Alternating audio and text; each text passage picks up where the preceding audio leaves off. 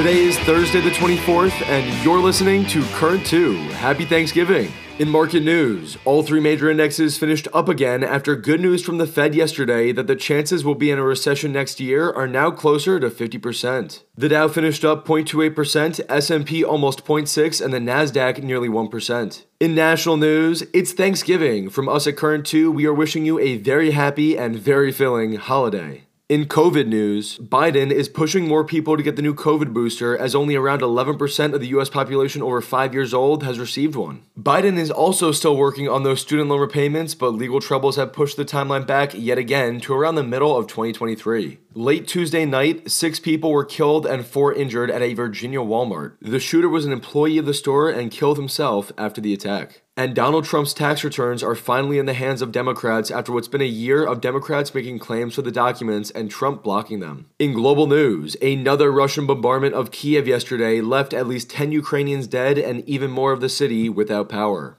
Over in Israel, 2 bombs in Jerusalem killed 1 person and injured 26. This is the first civilian bombing they've had in over 6 years. Rescue efforts continue in Taiwan, where casualties currently stand at 271. And after a rough day of global news, a silver lining, recent surveys indicate the world economy might be better off in the coming months than many previously thought. In sports, big matches today include Portugal-Ghana at 11, where you can watch Ronaldo, and separately, favorite to win the whole tournament Brazil will play Serbia at 2 p.m. In the NFL, the Bills play the Lions at 12:30, Giants-Cowboys at 4:30, and Patriots-Vikings at 8:20. For your C2 section, Thursday, Truth and a Lie. 1 real headline, 1 false, you guess. A California dog just became the oldest ever at 22 years old, or a bear was rescued from the basement of a New Jersey home. Enjoy the holiday, and thank you for listening to Current 2, keeping you in the know in under 2 minutes.